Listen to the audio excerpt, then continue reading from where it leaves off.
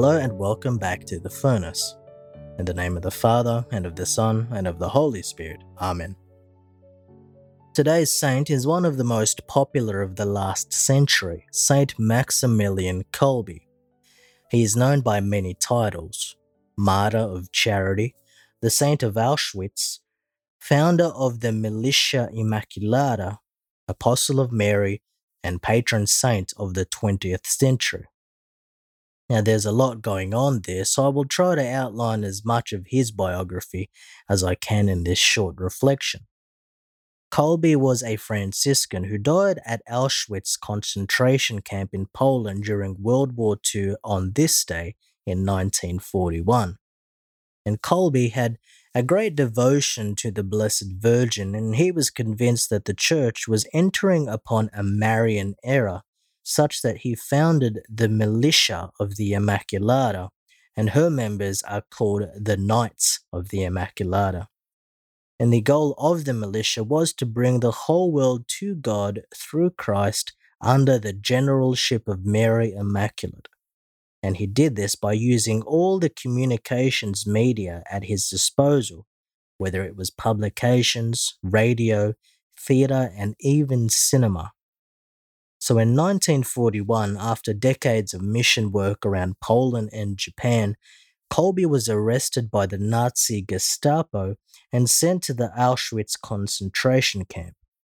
When a prisoner managed to escape the camp, in response, a group of 9 prisoners were condemned to death.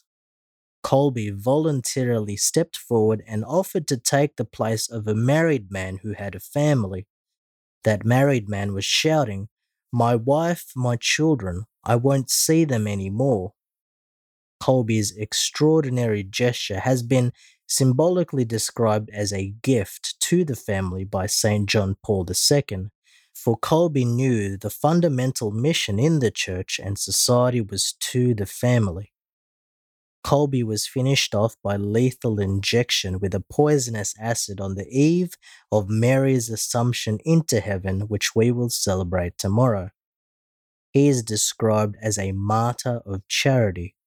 So let us ask for his intercession to help us follow the gospel without hesitation, that we imitate his love for the Virgin Mary as he encouraged families and youth to find in Mary the greatest support in troubled times and the surest guide to holiness.